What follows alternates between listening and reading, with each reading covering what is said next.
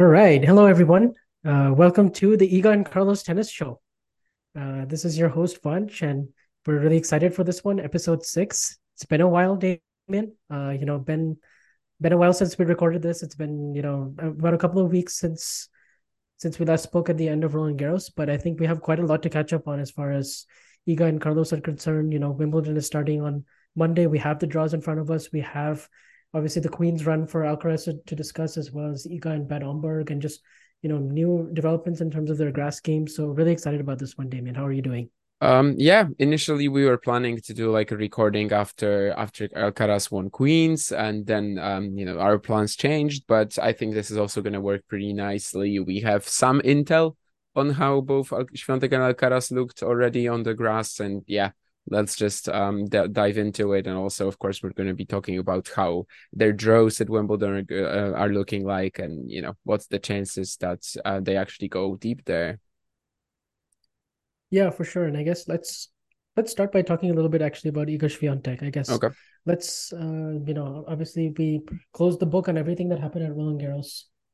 And then we saw her play this week in Bad Homburg. I guess what were your sort of main takeaways from the three matches that we did say? We should say that she actually was supposed to play again today in the semis of Bad Homburg, but she pulled out because she had a bit of a fever uh, and also just yeah, I think mainly it was a fever, right? Or was there something else that I'm missing I read as food well? poisoning, but Food poisoning as well. Yeah, yeah. I think I saw that too.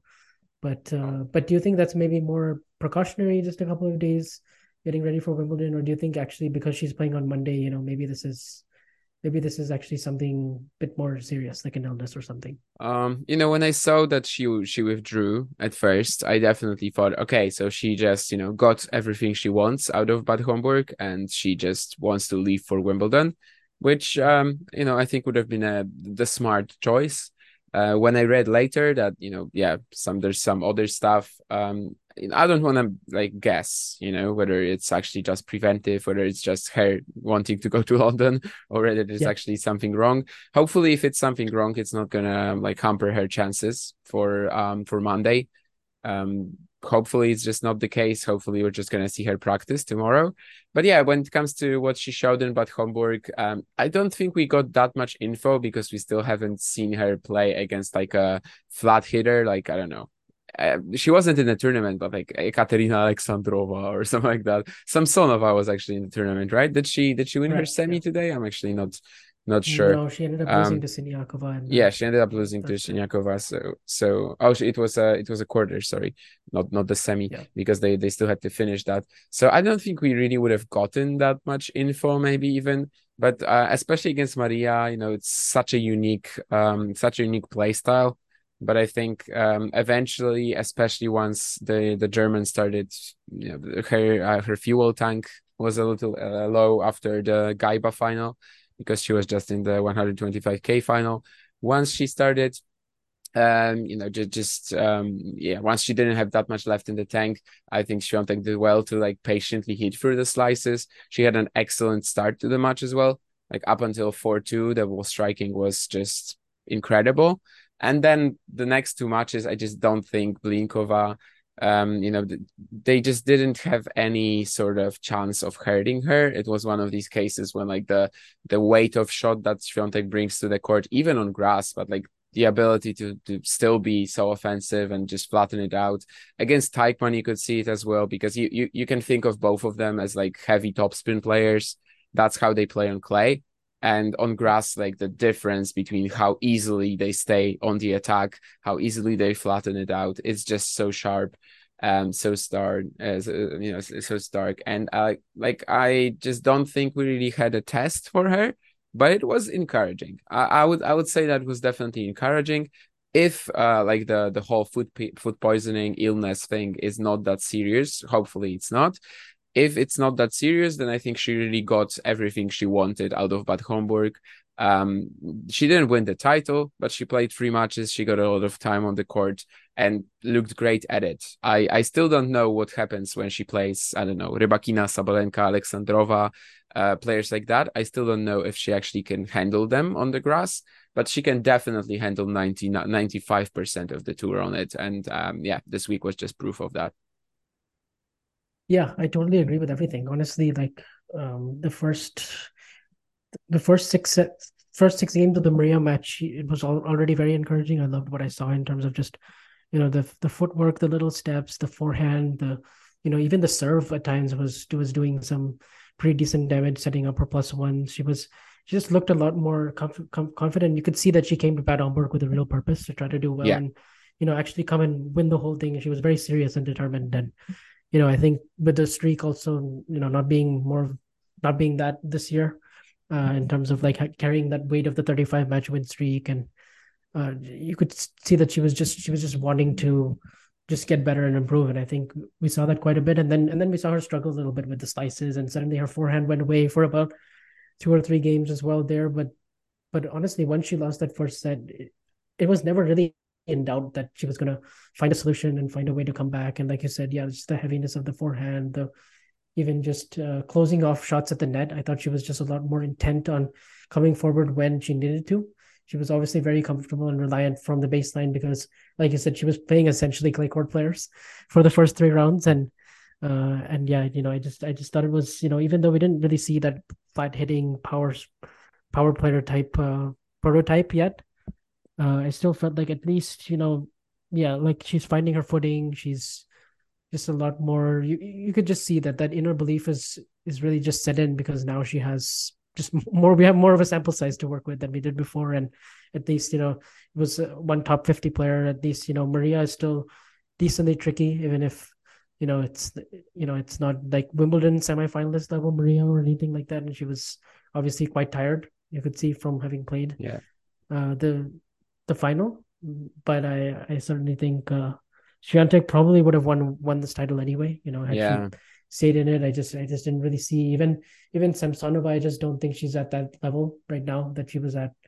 And I just think maybe Iga with just her footwork and her returns would have just really figured it out. And I think now when we look at her draw in at Wimbledon, I mean, we really see that she doesn't have any of those players in her section. Like she literally avoided most of the players that could have been threats to her, like your Alexandrova, your Sabalenkas, Rybakinas of the world. I mean, she could only really face them in the semis and beyond. But even like Krejcikova, for example, is in the other half, and I just really really like her section, and wouldn't at all be shocked if she got to the final.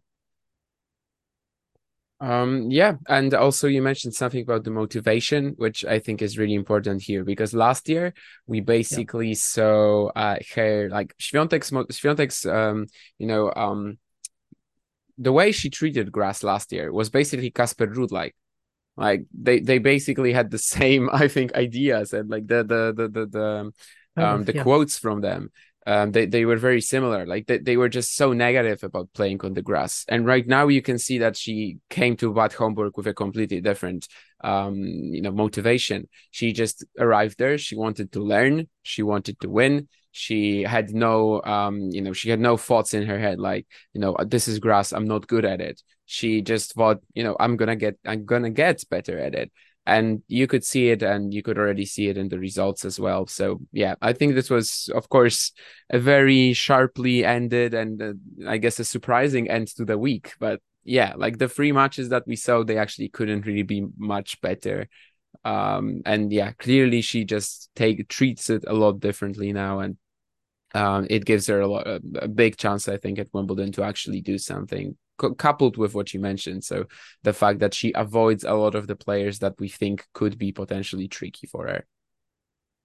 Yeah, I completely agree. And I also think, like, I listened to one interview that she had, basically after the third match, and I thought, and she basically said, like, I'm ready for Wimbledon. And she made a thumbs up. And it was like you normally don't hear her talk like that, even on the clay Yeah, and even generally, she's not one to really hype herself up or anything like that. She's very even keeled, or if not, most of the time rejects any sort of notion that she, is winning everything straightforwardly. And she doesn't really like to think in that mindset. But you could tell she was just being like a sponge on the grass this time around.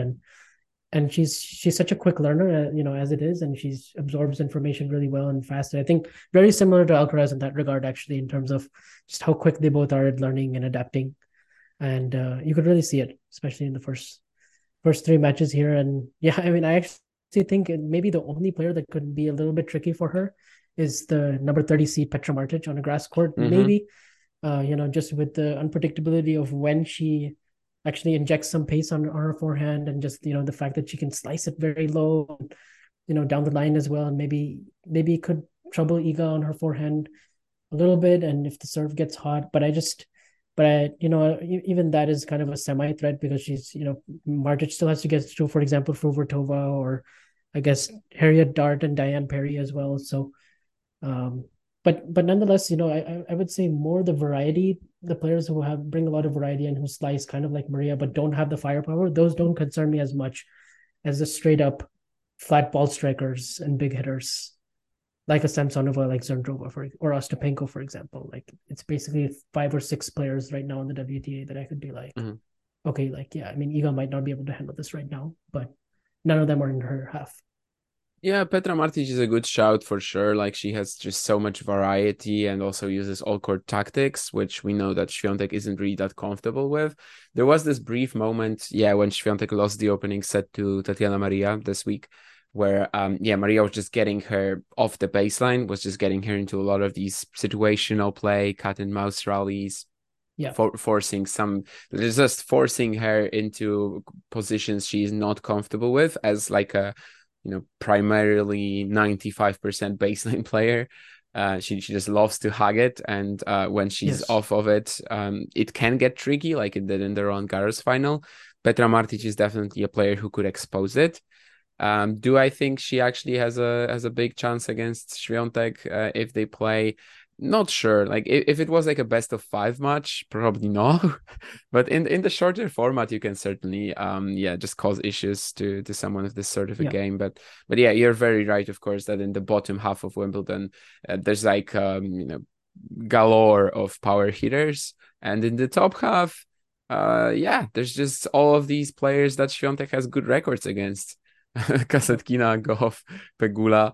The third slam in a row that she's drawn Goff in the quarters. That's and that's a magic matchup, of course. And that's really good for her. Yeah, even on the grass. Yeah, that's actually really good for her. Goff has been like, she will probably get through a couple of rounds, but like when she ran into Alexandrova, or when she ran into whoever she played, Keys. Was it Keys this week? I think it was Keys. And they just crush her. And I think Świątek would potentially be able to do that as well on grass. Maybe even it would be easier for her than on clay, right? Because at the French, we saw Goff like trying to throw in a lot of height to disrupt her rhythm. This wouldn't really work on grass. So maybe actually on the grass, Świątek would even enjoy the Goff matchup more. Yeah. I don't know what Goff would have to do. I mean, basically just serve out of her skin. Yeah. And just, try to come to the net with every forehand, or just mix in the forehand slice, or just something like that, maybe backhand down the line or something. But it's very hard to sort of set that up, because at least on clay she can play with that height and then get something shorter to work with. So I agree with that. But yeah, I mean, I just think, if she's healthy, if Iga's healthy, and that flu thing is, or I mean the food poisoning and fever and all of that is not a concern, which I really, really hope it's not. And we hope that she's absolutely 100%, because if she is, I mean, this is like a very good opportunity for her to, win Wimbledon. Like, not even kidding. Like, it's, yeah. And this is not something I would have said, honestly, like, right after the before the draw was made. Before the draw was made, I wouldn't have said that, honestly. I would have said a quarterfinal is a very good result. Like, that's what I would have said. I would have said, like, okay, can she can get to the quarters? I think she's ready to do that. But that was without seeing the draw. And now you look at the draw, and I'm like, she should get to the final if she's 100%. But the thing is also, I mean, Zhu Lin in the first round, I guess that's her first round opponent. And then she plays the winner of Trevisan or Sarah Sorribes-Tormo. Sarah Sorribes-Tormo, of course, played that, very good match against Kerber 2 years ago in at Wimbledon, which I still haven't yet been able to watch, thanks to I mean, just because manic first week always in majors, but she's certainly a player who can just gets a million balls back in play, and is extremely quick and has a good slice, and loves to just prolongate a lot of rallies, and mixes a lot of different heights, and loves moonballing, and just a different sort of opponent who can really just junk her way out of a lot of matches, or just utterly grind players down with fitness. So she can do a little bit of both. So I think that would be kind of an interesting test. Do I think her serve will get absolutely demolished? Probably, because she doesn't have one of the biggest serves, obviously. And on the WTA tour, you have to either be able to attack right off the first ball with their off the second serve, or you have to be able to have a good enough second serve that you can defend it. And maybe I just think it would be better on the clay, but that clay is also Świątek's best surface. So I think either way, this is a very good draw. Yeah, So and this is the wrong way also of putting it. something I have not really mentioned was that in at least in these three matches in Bad Homburg, Świątek's serve was also pretty excellent. First serve Yes, especially. I think I liked it a lot. maybe Yeah. yeah, maybe we haven't really seen the whole extent of this improvement yet. I think we got some glimpses in like Doha or Dubai, but then over the course of the clay season, it just wasn't as meaningful because, well, it's clay. It's Mm-hmm. kind of mitigated. No one is going to crush her serves like anyway, or like at the same time, she of course crushes everyone else's. And maybe this second part of the year where we have so many big events on quicker courts, maybe this is where we actually see how much it has improved. Of course, we haven't really, again, we haven't seen it against someone who can actually or like in the past could expose it easily. But yeah, I think actually at Wimbledon it's going to be a factor. And before the draw was made, and also when it comes to like before seeing her matches in Bad Homburg, it's probably like a bit of a combination of both for me. I never would have said that she has a good chance of winning Wimbledon, but right now Mm-hmm. I actually think so. Even today I was writing this at one of the websites that I'm working for. We are doing like a roundtable predictions article, Yeah. and I had to pick my winner, and I actually chose Świątek. Just because I have absolutely no clue who gets out of that second half. That bottom half is just is incredibly stacked. There's a number of great grass quarters, and I'm talking both third quarter and also fourth quarter. So I just have no idea who actually gets to the final. And in the top half, Świątek is like a pretty sizable favorite right now. I also saw that Tennis Abstract's ELO rankings were also making Świątek the favorite. Yeah. It's not like a crazy percentage. I think Djokovic has like 37 or something like that, according to ELO, and Świątek has 12 or 13. But it's literally what I've just said, that, in the bottom half, there's just a number of contenders, and she is kind of left alone. I mean, I wonder if maybe even Lin Zhu can be dangerous if these food poisoning issues, are actually more serious than they seem. Lin Zhu did so well at the Australian Open as well, and like has this sort of aggressive game. I just probably see it as like, I don't know, like the matchup with Blinkova, where it seems like, okay, she is a player who can kind of put some pressure on Świątek, but then they actually enter the court, and like the difference in the weight of shot is just so huge. I kind of see it as a similar matchup here, but yeah, she just really couldn't have imagined a better show for herself, I think. And it would be amazing if she actually took the opportunity, because as you said, a couple of weeks ago, we would probably be saying that a quarterfinal is already great for her at Wimbledon. Yeah. And right now, a quarterfinal, I would be kind of disappointed if I was her, if I made the quarters, especially if I'm playing someone like Kasatkina or Goff in it, right? Someone that I Oh yeah. know I have really a really good record against. Kasatkina, I think she's lost to her on grass, but it was like 2019 or no, Oh yeah. Yeah. No. 2021. Yeah. You're right. I think it was Eastbourne 2021, 2021. 21, Yeah. yeah. But that was their first match, I think, and she won Yeah. like one game in the last two sets. Yes. So yeah, right now I would expect it to be a little, just more lopsided into Iga's favor. However, Kasatkina probably has a better chance of playing against her on grass than on clay. Goff, I would say, is the other way around. Hmm. Yeah. And Kazakina is also in the final this week Yeah, of Eastbourne. And traditionally, I have surprisingly good noticed on that grass. Kazakina, pretty decent on grass, just because she has a lot of variety, and Yeah. I think that helps her on grass. And yeah, she can do like several many different things. I actually think she likes to construct her points quite a lot, the way Iga does with that serve, with the similar type of service action, and then likes to kind of look for forehands on her backhand side. But it's just the way that they end up sort of playing is little bit varied to where you wouldn't be surprised if Kazakhina caused some issues maybe on grass compared to clay. Like I could definitely see that. Like that Roland Garros semifinal that these two played last year. I mean, that was that was very very one sided in favor of Iga, just because you like basically anything Kazakhina does, Iga just does a lot better, and just has a heavier ball in general. But yeah, and the other thing I wanted to talk about was we mentioned Swiatek serving better. I just think serving a little bit more. She was just serving a little bit more accurately and a little bit just the first serves were a little bit more potent and Yeah. it was setting up her next ball a little bit better. I do think also she has some technical improvements to make on that serve. Like for example, I mean we'll get to him in a minute, but like Alcaraz, for example, 2 years ago when he was serving and he was playing challengers and Rio and 2020 and even the early part of 2021, his serve was different than what it is now. I mean, you can see that he's made technical improvements in terms of like really shortening up the backswing on the serve, I guess, and making it just a lot more compact of a motion. And it's just he's able to hit the spot. He's able to actually that's one thing he can't really do that well is hit the spots, but he's able to get to 130s and 135, 136, 137, for example, in Queens when he saved that break point. But I guess my point is that I think Iga is definitely going to continue working on the serve, and we will see her serve develop over the next 2 or 3 years. I would be shocked if her serve is where it's at right now. If by 2025 it's the same serve, I'd be a little bit surprised. Like I do think they're just making changes in that direction. I kind of still like want to see where that serve actually is right now because it seems like it has already improved compared to last Yes. year.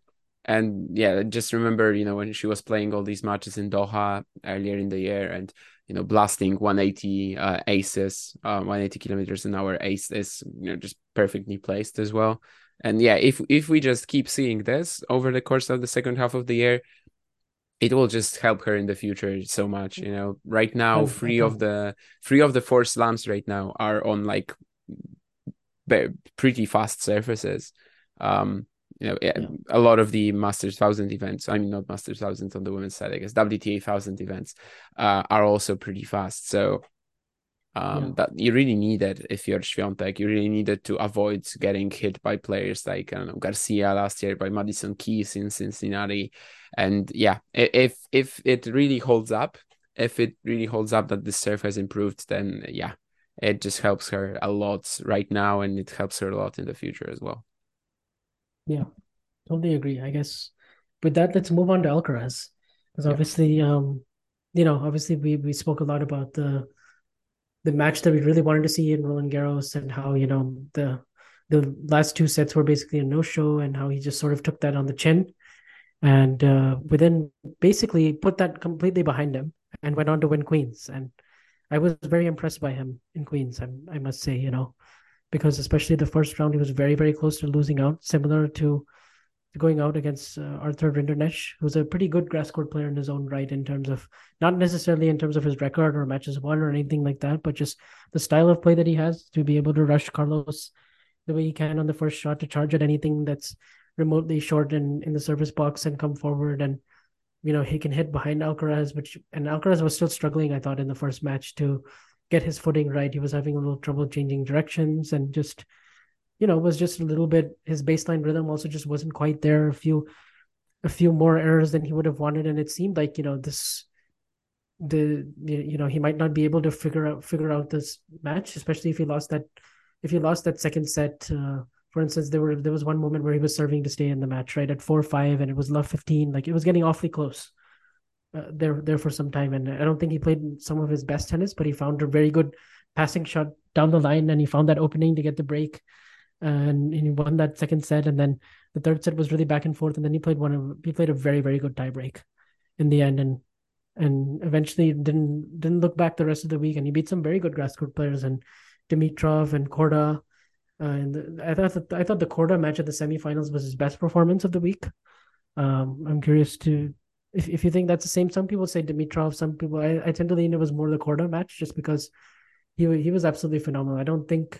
I actually think Korda didn't play some of his best tennis in that match and probably should have played a lot better. But I thought, against the Hechka, Dimitrov, Korda to not lose a set, for the serve to bail him out in so many big situations, for the final to be the way it was as well. pretty straightforward and never in doubt. I thought it was a very good week, and I know he didn't play any top 10 players. I know he didn't play anyone in the top 15, but does it really matter? Because we're looking at grass and we're looking at most of these top 10 players, and many of them have played fewer than 20 matches on the surface, and many of them are not so like if he had played a Rublev or a Tsitsipas and gotten wins over, then it wouldn't really have told me much. Let's just put it that way. But it's just the fact that he's beating more experienced guys who've been at this stage before, and doing it so quickly already at his age. I thought it was very, very impressive. Yeah, I honestly was kind of surprised at how poor he was in the opening set against Rinderknecht, and like I guess the match Yeah, in general as well, because we've seen him play great tennis on grass before. Otter third round at Wimbledon 2022, even that match against Medvedev at Wimbledon 2021. I will keep mentioning it. He lost it pretty comfortably, but like he was just that sort of all court grass attacker. He was so fun. And then he comes out yeah, against Rinderknecht and like he's not moving well at all. I know, first match on the surface that year. Also, yeah, he just doesn't have much experience on it, just like everyone else, basically. But yeah, I was just surprised that it's such a huge contrast. But yeah, then again, after that opening round win, and I do think Rinderknecht is like, he's maybe not at his best on grass. I think he's actually like better when he can cover up that backhand a little more, but he definitely has the weapons for it. He has he's the volleying, he has the all-court game. So yes, he is somewhat dangerous on grass from time to time, definitely. But yeah, it was just night and day. After that Rinderknecht match, best match of the week, you said Korda. Yeah, Korda or Dimitrov. I don't think it's the final, but he still won the final so convincingly. And yeah, that's mostly, yeah, because of the serve. On many occasions this week, it was kind of unplayable for other players, which is yes, something that Alcaraz is not used to at all. Maybe we've seen it a few times in the indoor season last year, but then again, it was also at the same time the other guys were also serving at him, and he was struggling on return. Here, nothing like that happened. It Yeah, reminded me of the fourth set against Ruud in the U.S. Open the US Open in the U.S. Open final, where he hit like final. 7 aces in that set, and he had like many unreturned serves, and it Yeah, bailed him out of so many because he was so tired, and he was tired and needed it. Yeah, and he needed it, and the serve came to fruition, and yeah. it looks better. He Yeah, had moments like this for sure. Probably never over the course of like four matches. And yeah, it yes, gives you a lot of hope for Wimbledon as well, because probably like ahead of Queens, he was like tentatively the second favorite for me ahead of Wimbledon. yeah, I would same. probably think that maybe Medvedev is right up there. Maybe someone like I don't know, if Hurkacz won Halle, maybe he would be pretty close. But like after he did that in Queens, he just moved to 100% comfortably the second favorite. Of course, it was also like it coincided with Medvedev losing twice in the pretty early in two players that have always troubled him, but still. And it kind of coincided with this, but yeah, certainly there's still a huge gap when it comes to Djokovic, Alcaraz, but there's a huge gap between Alcaraz and the rest of the field. I think he's a bit more vulnerable to upsets on grass, definitely still. There could be guys, that yeah, just have a huge game, come out, rush him. He's been rushed on clay this year in many matches. Struff, Rusev, someone Mm. else that I'm forgetting. Oh, Maroshan, of course. So it could happen on grass. It's probably a little easier to do on grass, but at the same time, if he's serving like that, maybe it's not actually easier. And yeah, I think Carlos Alcaraz is probably going to win multiple Wimbledons. Nothing really changed about that, but that Queen's run was really strong. And also it kind of shows you like how fine the sort of margins that we sometimes have in this sport where he loses Oh that yeah, much to Rinderknecht. He has to play Hurlingham or whatever the exhibition was that he signed up for, I think Hurlingham. And he has to play it. He gets like two matches. He comes into Wimbledon like relatively undercooked, definitely short on confidence.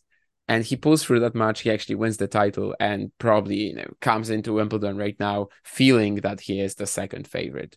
So yeah, just sometimes it only matters, to get through that opening match, no matter how you are looking in that particular day. And yeah, after that, it was just a phenomenal display of strength, really. Probably even better than I expected. Even thinking that Alcaraz is probably the second favorite for Wimbledon. I don't think I was expecting him to be so dominant against amazing grass quarters. And I fully agree with you that like if he played Rublev, let's say, instead of Sebastian Korda or Grigor Dimitrov, it actually wouldn't give us more info than No, it yeah, did. Yeah. yeah. No, I definitely agree with all of that. And it's like, you mentioned the serving as well, but I mean, you're right. Like he looked like a polar bear on thin ice or something when he was coming out on grass. Like he looked very, very uncomfortable in that first match. I was surprised too at the extent of the discomfort Yeah. that he felt, but just how quickly, like we've seen this so many times, I guess in the big 3-4 era, even with Murray as well, for a few years, where it's like the first match, especially on grass, it's like, I mean, even Federer and his Halle runs, for example, like in 2015 when he played Kohlschreiber, he almost lost that first match, and then he just kept getting better and better throughout the rest of the week, and it was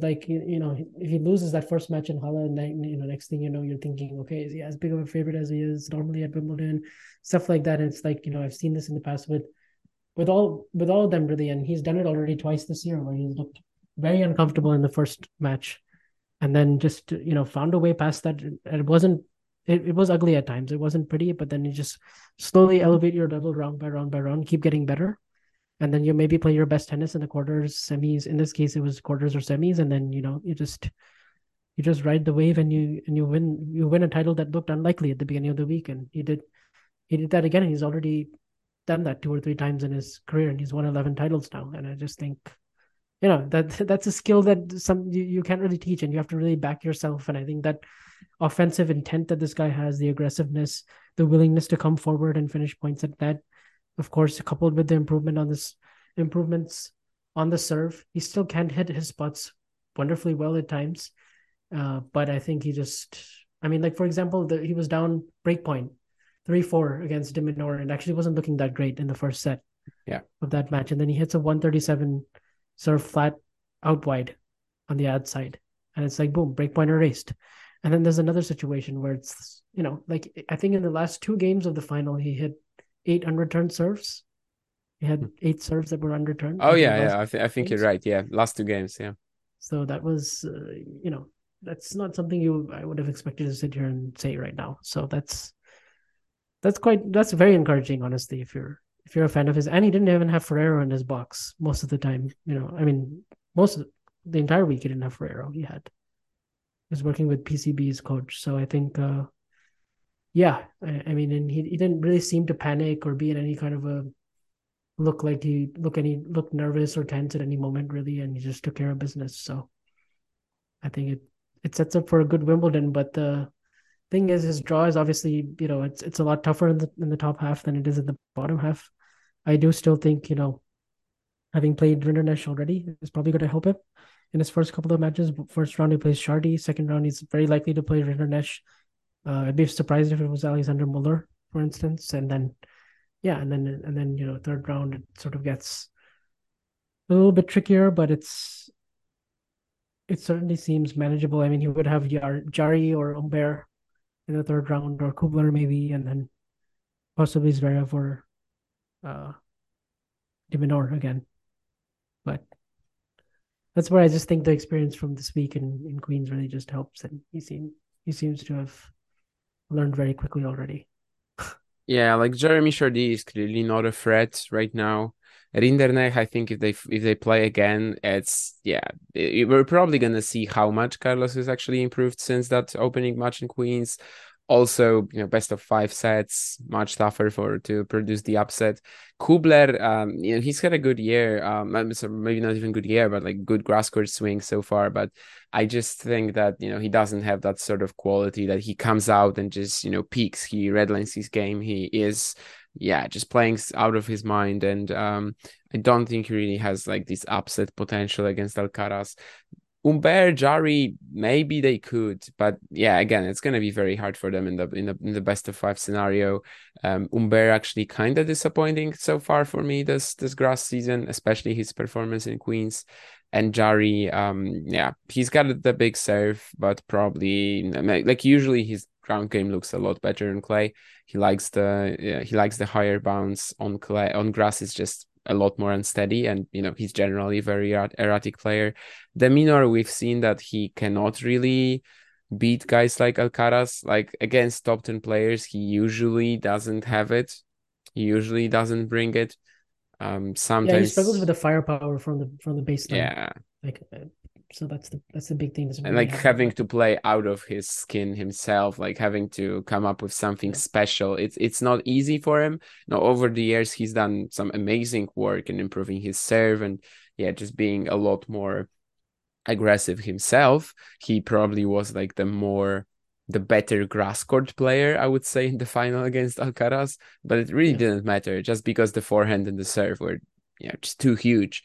One guy Alcaraz that actually went to the mhm, drop shot quite a bit of times in that final. It didn't work very well because De Minaur was incredibly yeah, quick. He was reading it, and his movement on a grass court is probably more natural to him than it still is for Alcaraz. But the yeah, difference also, I thought, as well as Alcaraz's backhand slice.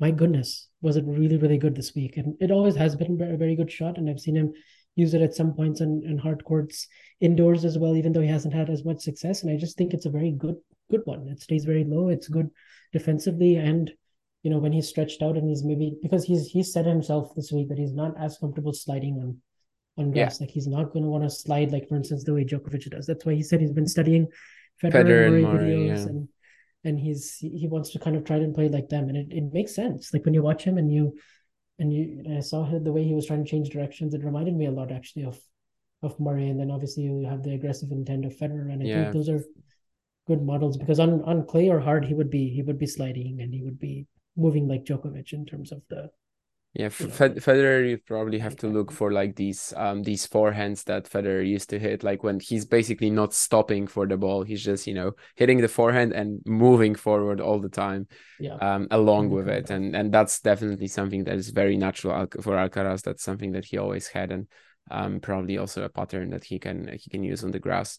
So yeah, very I also just think uh-huh. one-handers in general on any surface are just not troubling Alcaraz at all. Like you look at um his record against one-handers, it's like 21-1. He only Musetti in lost three to Hamburg. Musetti in Hamburg. Yeah, I that's think that I that's think really there about was it. one in the Challenger as well. Who was it? It was something wild. Oh, Gianmarco Moroni. But these are his only two. What a legend! I But don't even these remember these are that. these are But his yeah, only two. These are his only two one-hander losses in his career at any level of competition. Actually, I think it was you who made me check that a couple of maybe Roland Garros because I think you were yeah, maybe probably Durham talking about because the it. Yeah, Tsitsipas, Shapovalov, yeah, he played so Musetti, many in yeah, a he row. played three Yeah, of them in a row, and I was like, okay, there has to be someone in the challengers or in the ITFs. I have to check it, and I was yeah, you shocked to found learn one. that it's Gianmarco Moroni, but of course that was quite a while ago. But yeah, Yeah. I think maybe someone who like potentially could be a tough matchup for him in the forefront would be like someone like Hüsler or Watanuki. Mm. Berrettini in full form, of course, as well. But like, yeah, just the sort Yeah, of all-out attacking tennis that Husler and Watanuki play with amazing serves as well. Husler with the lefty bomb and Watanuki probably like surely a contender for like the best serve for when if we factor in the height for any player. But yeah, they first have to get there, and also of course it's just like they have to peak for at least 3 sets. It's tricky. It's definitely tricky. The draw is still, I would say, it's not as good as it is for Świątek, but it's still a pretty good one. And it seems like before Alcaraz actually has to face some opponents who are likely to trouble him, he will probably have a few rounds where it's just a little easier, a little cleaner, and he should be able to like get used to the courts.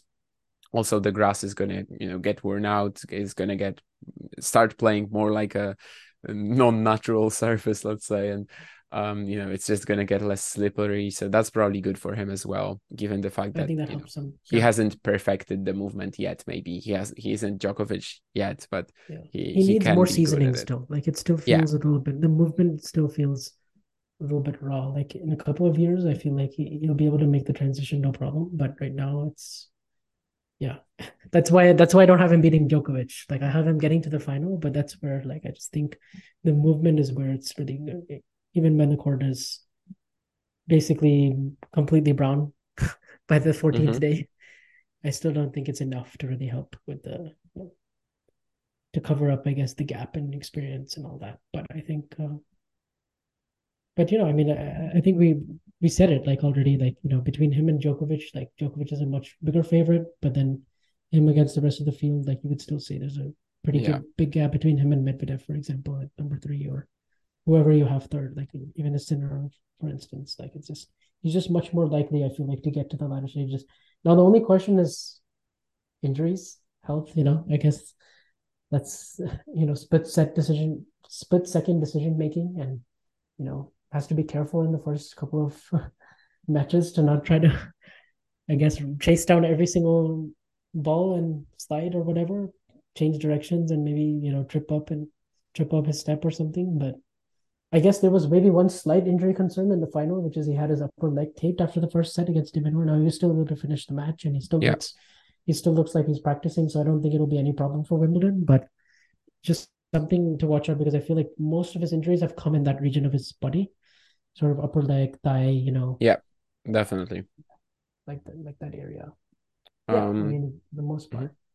I Yeah, know he's had a couple of wrist issues as well, but like that's where mostly he feels the cramps and things like that. So yeah, I yeah, mentioned the ELO ratings earlier, and I just went back to check it, and yeah, yeah, they give like Djokovic 36.7% of a chance to win the title, and Alcaraz is at 18.5, so yeah, basically twice as much. But mm, then at the same time, you have like next up, you have Medvedev at 8.8, so also again like times two. So yeah, I think that's pretty accurate in terms of who has the best chance here. And of course it's just numbers, and of course it's like anything can happen, but the algorithm gives Alcaraz a 46% chance to reach the semis, and I think that's actually really accurate as well. He just really has a good draw, and showed in Queens that he can be amazing on grass, which we kind of knew, but at the same time, maybe we didn't think that was going to be like already a possibility. yeah, yeah. It certainly came faster than I expected, and certainly, yeah, it was surprising to see him learn this quickly for sure. And I guess it being in Queens, it's much more similar to Wimbledon than Halle is ever going to be. So in terms of that, I think scheduling wise, also it just similar to Iga in the sense that I really felt like there were no injury concerns, there were Hmm. no like it was really helpful to play that week, even if he had lost, for instance, against Winternesh. At least it would have been more instructive than skipping it altogether or anything like that. And for Alcaraz, it doesn't really make sense because his game is just more naturally suited to the grass than even Świątek is. So I guess Yeah. yeah, I mean it should be interesting, and just to kind of see. I think Alcaraz doesn't play until Tuesday, if Yeah, that's correct. because Djokovic So Djokovic is defending the title, so he's playing yeah, on Monday. So Alcaraz will definitely play Tuesday. I guess something we could maybe talk about is like if that final happens, Alcaraz Djokovic, what do you think yeah. that his chances are? And maybe also later we can talk about like if Świątek plays Sabalenka or Rybakina in the Mhm. final, like what her chances are in a match like this.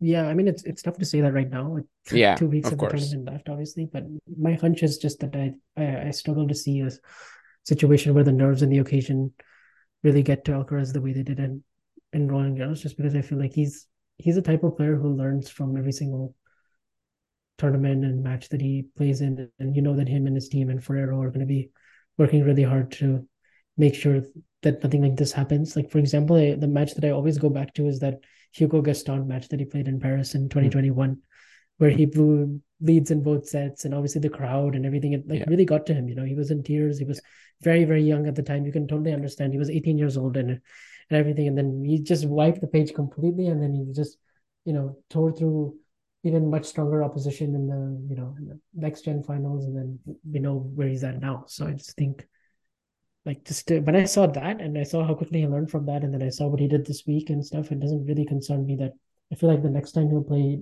it won't be like the end of the world kind of a thing. I think he felt like it was because of the hype, because of the pressure and all the talk surrounding the match, because like physically he would feel like, okay, yeah, he should not be cramping, right? Like he had 2 days Yeah. between his match on Tuesday and Friday, and it wasn't like the first two sets were.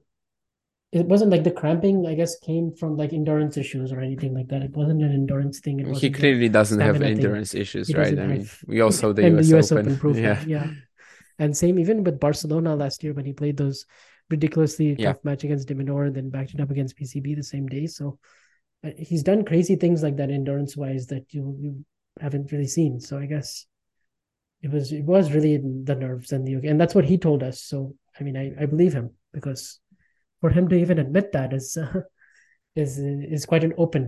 He's That's quite true. open Yeah. about it. So I guess and I guess Djokovic will probably just use the experience that he has, and just like we said, the movement is still he needs a little bit more seasoning. So yeah, I'm not going to predict him to win the final, certainly not, but I could see it being a much tighter contest, and I could see it being yeah, like just if it went 5 sets or something, it wouldn't really even surprise me, and I hope we get that kind of a match. I just hope we get a better match than what we got in Yeah. Paris. That would be my only hope, really. Yeah, Paris was definitely a disappointment. Yeah, It's like that quote at the end of Casablanca. I think that we'll always have Paris. I hope we'll always have London. yeah, That we're gonna get that final and that it's gonna be really right. really good. But yeah, I just have this similar feeling. I suppose I would be surprised if it's a routine win for Djokovic. I cannot pick against Novak at Wimbledon. Like if anyone's Yes, doing that right now, I think it's just mostly wanting to be different. But yeah, I just think it will be a lot closer. Maybe that sort of the way the grass enhances Alcaraz's aggression. Maybe it even helps him in a way. And when he played at Roland Garros, when they played, he was like struggling to dictate with his forehand. He was struggling to really make a difference with his forehand for a long part of that match. He started doing that in the latter parts of set two. He was finally winning the long rallies. There were actually like a number of great forehands that hit towards the end of the second set, which is why I think he had a bit more momentum than Novak going into the third for sure. Of course, then disaster struck.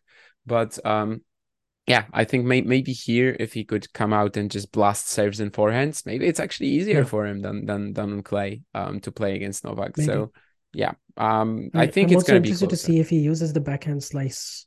How does Hmm. that change things up backhand to backhand, where we know that Djokovic is, going to have an advantage, and also in the serve and serve return battles. So that would You be can sort of something like technically. slow down the pace against Novak, right? And Yeah. frustrate him this way. People have done it in the past.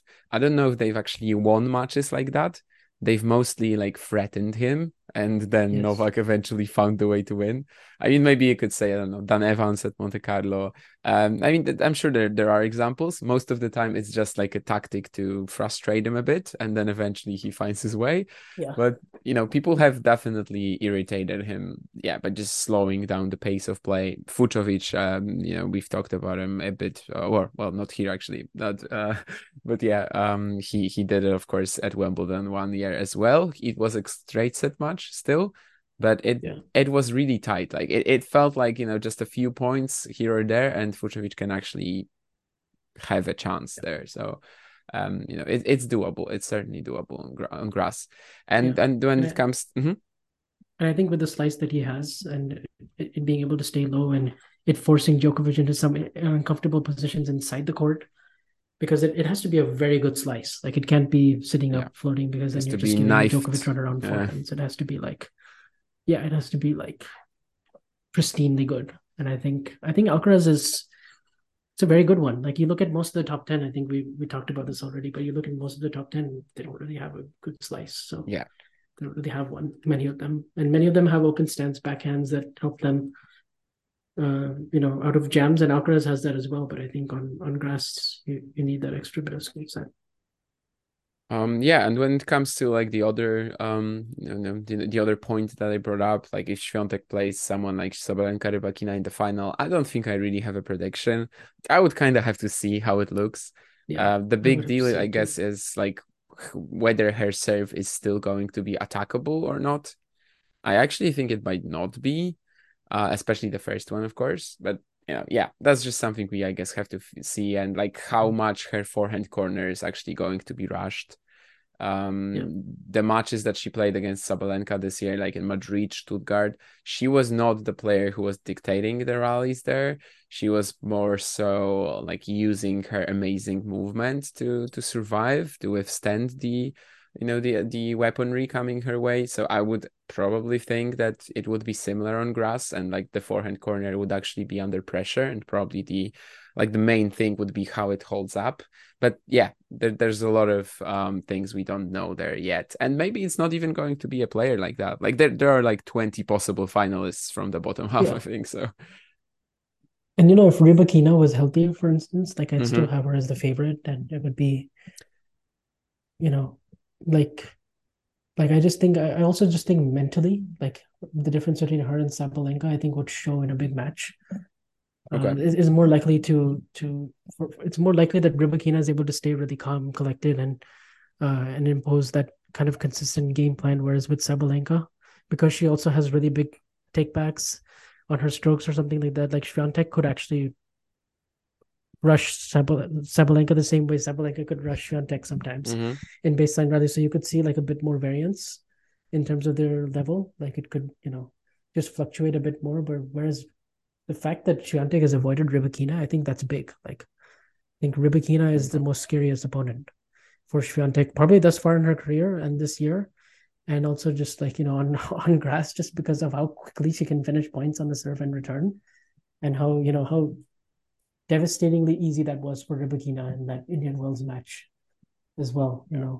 and just the confidence. And even when they played in Rome, it just, even though Iga was injured, and Iga was injured also in the Indian Wells match, so that contributed to the result too. But I just think, yeah, the matchup is very difficult just with the quick strike tennis. She can make any court look quick, and when she's on, and has the most accurate serve in the women's game. So, but all those things, but Rybakina has a big question mark. Like we don't know if Yeah. she's healthy, and we don't know if she's recovered from that illness in RG, and it's been like 3 weeks. So if she's not healthy right now, then you know she doesn't even have that many matches. She just played one match basically Yeah. coming in. So And I actually like her draw a fair bit more than I do Sabalenka's, I guess. But that's yes, mostly because of Muchova or Alexandrova in the fourth round for Sabalenka. Like that's just such a problem round that but yeah, I do otherwise. think actually if Mukova plays Ziga in the final, Mm-hmm.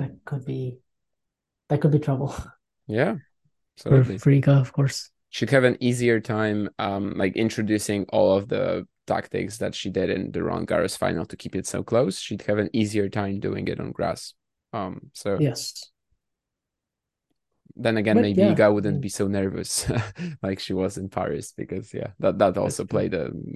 played its part for sure.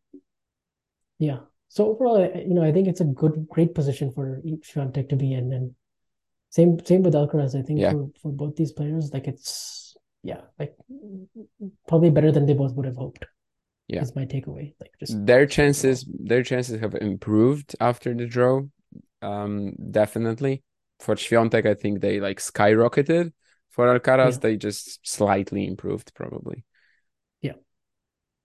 And we saw that improvement in the odds as well. You were pointing out the tennis Hmm. abstract odds, and I saw Yeah, the same in the Świątek betting being the market. top Like it's, favorite right now, right? yeah, I mean, she doesn't even have the same chance as Alcaraz, according to the algorithm, who is, of course, second favorite beside, behind Djokovic, but mm, she is still statistically the favorite, 13% ish or something like that. But yeah, I think that's actually true.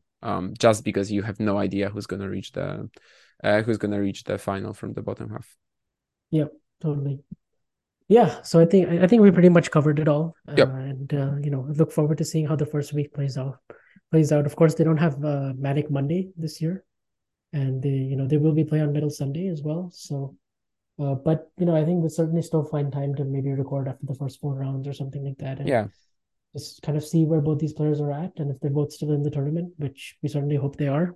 And yeah, I mean it'll be fun to really just break it all down. And I think just another grass season is just an excellent way to get more data, and just as we hope to have this podcast for a really long time. And so far the feedback has been quite good. We've had a fair amount of listeners for the first 5 episodes, and let's keep this thing going. And yeah, it was fun as always. Thank you so much, Damien.